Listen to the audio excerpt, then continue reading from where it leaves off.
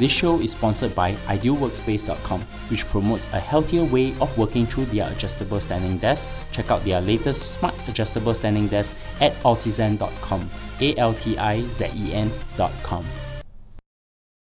Welcome to Analyze Asia, the podcast dedicated to dissect the pulse of business, technology, and media in Asia. In this episode, I speak to Simon Kam, founder and CEO of Capios, on the Digital in 2018 Global Report that was launched last week. In the second part of our conversation, we discuss whether the future of humanity is equally and evenly distributed with the internet across the world, the profile of the Instagram user, and trends on e-commerce this year.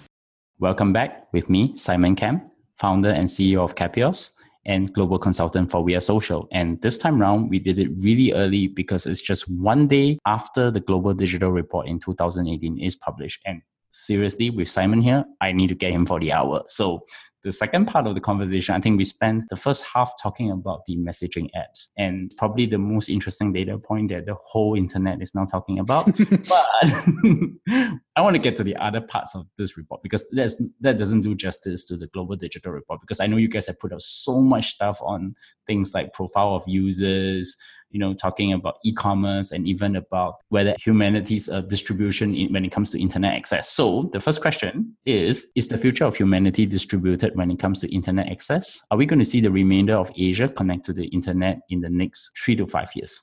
The remainder, that's a really tough prediction. I think we'll see an accelerated number of people coming online across Asia for sure. I think that the numbers themselves in this year's report may be a little bit unfair when it comes to comparisons with the West. And let me give you some context to that. When you look at internet penetration rates, a lot of these are based on, so for developing economies in particular, it's very difficult to get accurate, up-to-date information for internet use. So a lot of the time we're using things like Facebook active users as a proxy. Anybody listening to this, I'm sure already knows, you can only really have a Facebook account once you reach the age of 13. Now that obviously leaves a very large number of people around the APAC region under the age of 12 who are obviously not able to get onto things like Facebook, and so they're underrepresented in those numbers. So actual penetration rates of internet use amongst adults is way higher than the numbers that we have reported in those stats this year, simply because we present it against total population. It's the only fair way to compare one nation to another. But I think you'll probably find that internet penetration across Asia is higher than it seems based on those numbers. But nonetheless, there are still a significant number of people who are unconnected. That is changing, not just in Asia. Obviously, it's changing rapidly in Africa, as we discussed in the previous episode as well. But it's as those people come online, we're looking at a slightly different kind of demographic compared to the existing users.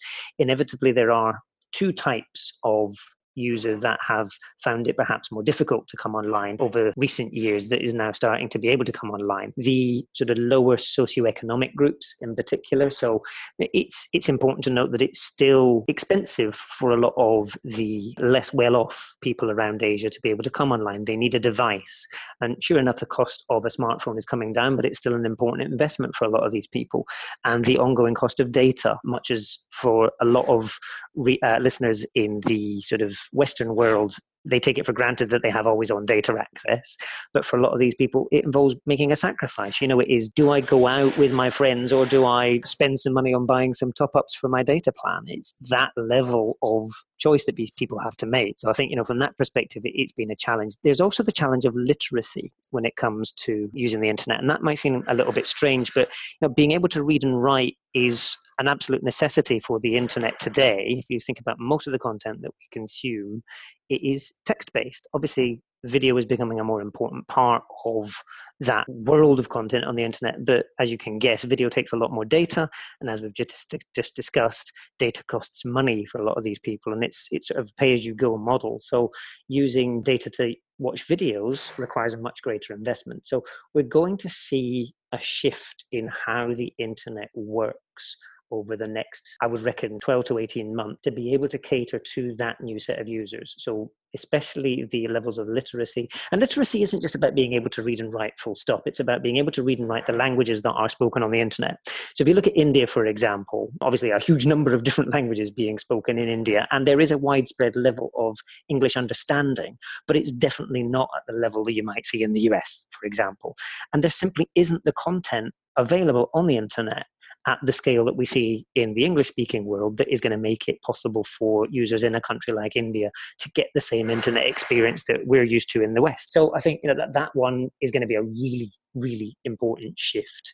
I think I'll pause what I'm saying there because I want you to ask your questions on it. Otherwise, I'll go off into my massive rant about why the next billion are important. But yeah, you're right. This is the key theme for me in this year's reports. So let's get stuck into that data. I have an interesting data point. So last year, I think Reliance Jio basically created a J curve in terms of obtaining a lot of users. And I think they turned profitable after they turned on the monetization model on that. And I think what was one interesting data point, and I hear this from different industry observers. So one interesting experiment that Reliance Jio actually did in India is, suppose I give you the phone and internet unlimited, how much data that you really need in order to use per month? And they found out that the magic number is about 29 gigabytes. 29? Which means, yeah, on average, it doesn't matter what you do, but actually of the 29 gigabits, it's just basically the limit of basically watching too much videos, basically. Yeah. On that.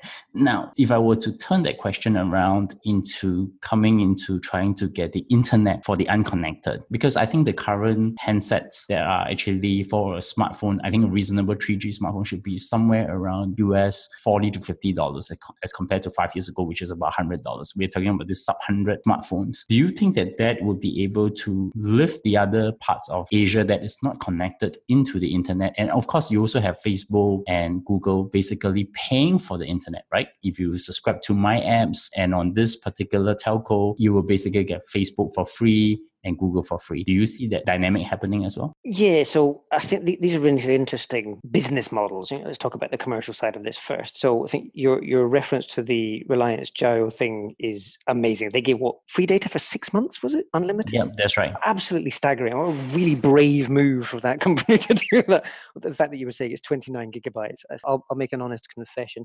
On my mobile device, I think I probably use 2 gigabytes a month, maybe 3, but that's because I'm spending most of my time in front of a ridiculously fast connection to a laptop. I live in Singapore. I have one of the fastest connections in the world. I'm very fortunate in that perspective. But yeah, once you get out into places like Southeast Asia and a lot of the developing economies, they only have the mobile device, and obviously therefore they don't have that luxury of a fixed line to a nice MacBook.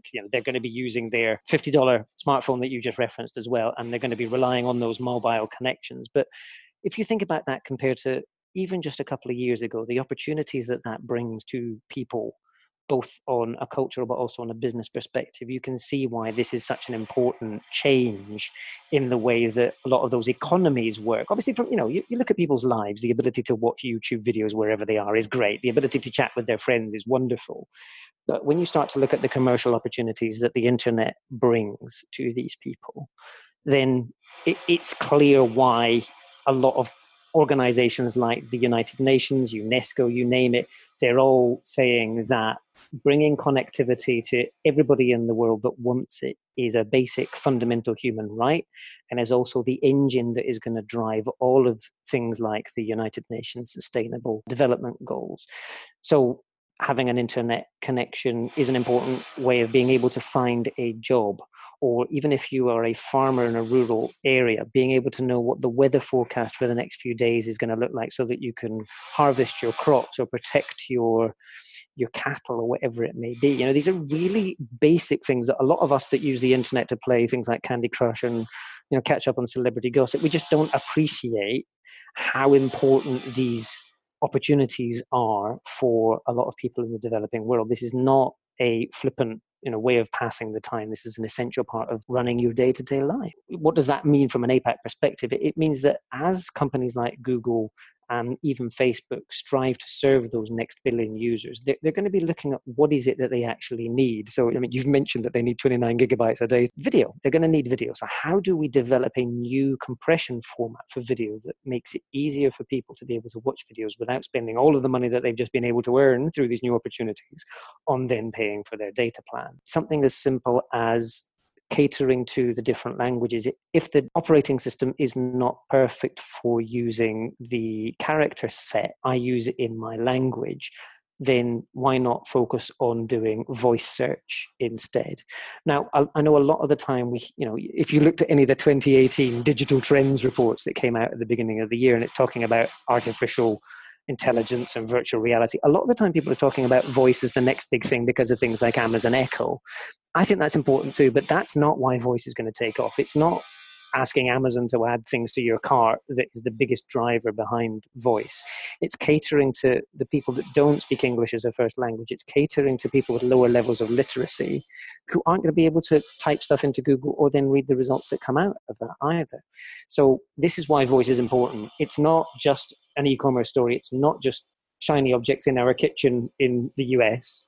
It is being able to make an internet that is accessible to everybody. Here's the interesting bit, right? China is the microcosm of that voice search, isn't it? Because they have done it with the audio messages on that. If you really were to look at the amount of data that's going to be coming out just by China's audio messaging, it already go past petabyte into exabyte range. So if you think from that view, China has already shown that voice search is important because that's a local language that needs to be spoken. And I think this is going to reflect into the next billion for India, because I think most parts of India, in the rural parts, they are not connected to the internet at all. Yeah, but I think that's a really, really valuable point. I think when you look at somewhere like China, I don't speak Mandarin, I don't let alone type it, but watching my Chinese friends typing Chinese characters into especially a smartphone, God, it's hard work. And I think, from that perspective, that's obviously a really good driver to then just saying, if we can use our voices instead of a keyboard, then we're definitely going to try and do that. So, there's practical drivers behind a lot of this as well. And I think it's that convenience and simplicity as much as it is about catering to whether it's lower levels of literacy or whatever else. People will always default to the most natural and the most convenient way of doing things. And, outside of places like the US, where English is default and we've sort of built systems that are catered to that language and cultural world. Once you get out of that cultural world, which is the majority of the world, let's face it, you're going to find different ways of doing things. And I think that companies like Google and Facebook, they know that they need to persuade their shareholders that they are going to be the big part of the next billion users world as well. So obviously, catering to 4 billion is great, but the next billion shareholders are always looking at what's coming next. Where does the money come from? And the commercial realities and the economies of scale that these companies are striving for mean that they're less likely to try and create a two-tier system that caters to developed world and developing world. They're going to want to see how they can incorporate the same functionality for everybody. And from that perspective, we are going to see voice trickling back across from the systems that these companies have developed for developing economies and coming back into the developed economies as well. So I confess, I still find it difficult to naturally default to voice search because I've had 15, 20 years of using Google, and it's a system that is natural for me. It's convenient now, but I know that in the next couple of years, it's going to come to the stage where I look at it, and especially, I look at my young niece and nephew and the way that they use voice control on their phones, and I go, right, I get it now. I see why I should be doing that too. So I think, a lot of us that are making these decisions at business level, we're older and we've got more experience of using the internet. We've developed things that we're comfortable with. And when people say voice control is a big thing, we almost scorn it because we're so satisfied, I suppose, with the things that we already do. But it's those younger users, it's those new users coming online that will shape the future of the internet. And we're going to have to adapt the way that we do things to them because they're the big audience, they're our consumers, they're our customers. And we want to make sure that the stuff that we do appeals to them as much as possible. So my observation is that Google has started to learn to localize. Their Next Billion initiative that's run by my friend Caesar Sengupta, and I think they recently launched a payments app in India, which I didn't expect them to be more successful than all the other apps that they ever had. And the data is really interesting on that. Whereas where I see Facebook, they're still trying to stick to what they have and try to think that they can scale it, which I think that there's going to be a problem for them moving forward.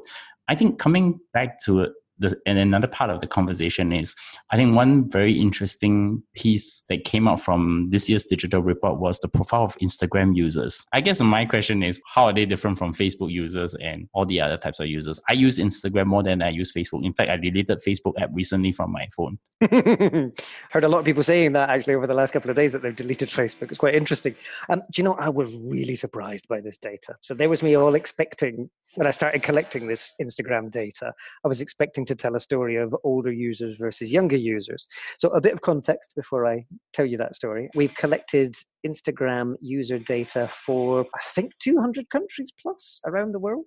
So if you want to know what Instagram use looks like in your country, then you'll find at least the high level data for every country. I've not broken it down by age because I have to do it all manually. It's incredibly painful. But yeah, the global profile at least. Do you know what really surprised me, right? Under 35 years users, how big do you think the difference between Instagram versus Facebook is? I'll let your listeners just ponder that for a second. So the percentage of users under the age of 35, how big do you think the difference is between Facebook and Instagram? I thought, it's going to be a massive difference. 66% of Instagram users under the age of 35 compared to 69% on Facebook. So the difference is negligible. It's fascinating. The Instagram users are a lot older on average than I thought. And that really cracks me up. So when you look at Instagram users, obviously the older you get, the less people use Instagram. We've got 17 million people around the world over the age of 65 using Instagram. But 17 million is still pretty impressive. But yeah, it's a lot broader than I expected. Maybe I'm just naive. I've sort of drunk the Kool-Aid of Instagram's popular amongst those millennial influencer audiences, but it's popular broadly. It's a very internationally used app across lots of different age groups. So the millennial thing about them being the largest user group of Instagram is actually BS then? No, it's not. It's not BS. It's just that it's broader than I expected. So I think if you look at the actual data, the largest single group is still the 18 to 24 year olds, but only just 25 to 34 then coming in there as well. So you've got almost 250 million people aged 25 to 34 that use Instagram. Then there's quite a big drop after that. So roughly half, I would guess, in the 35 to 44 compared to the 25 to 34. And then obviously it slopes down quite rapidly after that. But yeah, I think 13 to 17 year olds, it's a very small group. So there are more 45 to 54 year olds using Instagram than there are 13 to 17 year olds. That really surprised me. I did not expect that. So that's one data point. So now I have this question then. The US government and media have been giving Facebook a lot of issues. Are the numbers showing something otherwise? My other question is, I think I've sort of tell you that I've just deleted Facebook's app. Is Facebook really declining? This is a really, really interesting question. And the data versus the reality are not going to match. I know that sounds like a bit of an odd thing to say because I base an awful lot of my reputation on data. When I look at the data, there's a lot of stuff in here that doesn't make sense. I've not cleansed the data properly yet, so I'm not quite ready to talk about it in great detail. I think we should probably save this for a future episode, but nonetheless, what I do have, I'll give you some broad trends. There are more accounts active on Facebook this time in 2018 than there were this time last year. So we saw 15% growth in active user accounts over the last 12 months. I'm not going to question whether or not that data is representative of the number of unique users using Facebook, but there is still growth and it's still impressive growth. And I think, the issues that we see on Facebook will be replicated across any other platform as well. There is inevitably duplication. There is inevitably some bot activity amongst all of that as well. But Facebook is still growing and we've got to give them credit for all the propaganda and the nonsense that we see in the media. They are still the world's most popular platform, and they're particularly popular in developing economies where people are coming online for the first time, and Facebook is a big draw for them. So let's give them their props. They are still the big draw across the internet and they're still very popular. But the underlying question that you're asking, what's going on? We have seen some declines, especially in Africa, which really surprised me. So year on year, in some countries, we've seen a 30% drop in active Facebook use. Now, I'm guessing there's something more to that than just preference. I don't know whether it's block. I don't know whether it's because of cultural issues or whatever else, but there has been a decline in some countries. There's very few of them. I mean, we're only looking at, less than 20 countries out of 250 more that we've got access to. 230 more that we've got access to. So very few countries are seeing an actual decline. But it's where those declines happen within a country that are quite interesting. So different user age groups and whatever else. So I think we talked last year about the number of 18-year-olds males around the world using Facebook versus the number of 18-year-olds alive in the world today. The lack of balance, shall we say, I'm trying to be diplomatic here. The representation, 100% of 18-year-olds using Facebook at a particular age group is already a bit questionable. But we're at the stage for a number of individual age bands now where we're well past the 100% penetration rate. So I'll be publishing that data a little bit later once I can be confident that it's representative and it's not sort of mistakes in my data. Yeah, it could be confirmation bias, right? Because even though it's declining in the US, let's say even if it is, the population as versus to the rest of the world is almost not really about less than 10%. So if the developing countries growth rate is actually increased, it will actually not show them declining at all. It's perception. I think the reality is different from what the perception and the narrative that the Western press are spinning. I think that is the part that I find it very contrived when I listen to all these American media saying that, oh, Facebook is doomed and etc. So there is this thing that I'm kind of trying to get to with this conversation with you as well. And you raise a really important point there. The US population compared to global population, less than 5%, so 95% rest of the world is quite important as well. I share your frustrations. I read an awful lot of stuff in the media which is clearly based on data that is only about US users, and it is simply not representative of the rest of the world. Yes, the US economy is important, but China, India, you add those two up, way more important, right? That's one of the reasons why I make this report every year, is that I want to understand for my own satisfaction what is going on outside the US. The stuff you read in the Western media does not represent what the rest of the world is doing online. And if you look at what's happening around APAC, it does not match the trends that we see in the US. Let's challenge the data every time. Whenever you see something in the media and you go, that doesn't represent my world, come and check the stats in this report first. If you're still dubious, drop me a note and say, I'm not convinced this data represents what I see on ground in my country, because that's the stuff that I love. It's once you start to get into the real stories of what people are doing, the data is important. The data represents a lot of activity, but it's not the human stories. And I think we talk about this every year. It's the human stories that matter most. It's what people use these things for that is a more valuable set of insights than just what they're using and when they use it. Okay, so I'm not going to let you go until we have a short discussion on e-commerce. What are the major trends, and are we seeing the shift, particularly in developing countries, that there is the balance between online and offline retail is actually flipped over yet? So unfortunately, I don't have a lot of accurate data for the developing world. We've got some fantastic numbers from Statista this year on e-commerce use in a lot of the developed economies, but unfortunately, I don't have a lot of deep dive data for the developing economies. So a lot of it goes back to what we talked about.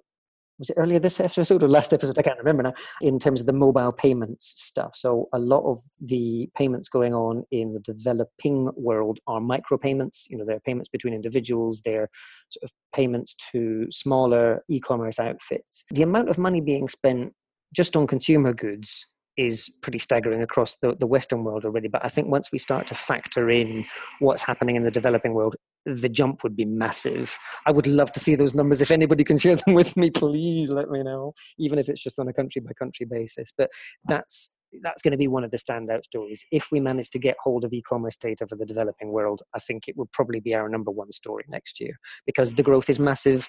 And as more people come online, inevitably, that is going to be one of the things that they're looking to. If you look at what happens in India, for example, with things like Paytm and stuff like that, that data is not reflected in the data in this year's report, simply because we don't have public access to it. But I would get very nerdily excited about that data if I could get hold of it. So I'm afraid I cannot give you an answer to that one. Despite 20,000 data points in this year's reports, that's one of the gaps. But here's the interesting analogy. I mean, the world is now talking about China's One Belt, One Road initiative, right? Doing all the physical infrastructure, they want transportation, energy, but they also forgot about the connectivity infrastructure that what Tencent and Alibaba is actually doing across Southeast Asia. They're trying to make all the payment engines that are previously been developed in China and exert that into the developing countries like Indonesia, where there are large populations, and they're also doing indirectly through investment in Paytm in India. So that is going to be something that is interesting to watch for me, at least on this e-commerce front. It's almost like another Belt and Road initiative, but going through the digital piece. Yeah, it's one belt, one road, one phone, isn't it? Yeah.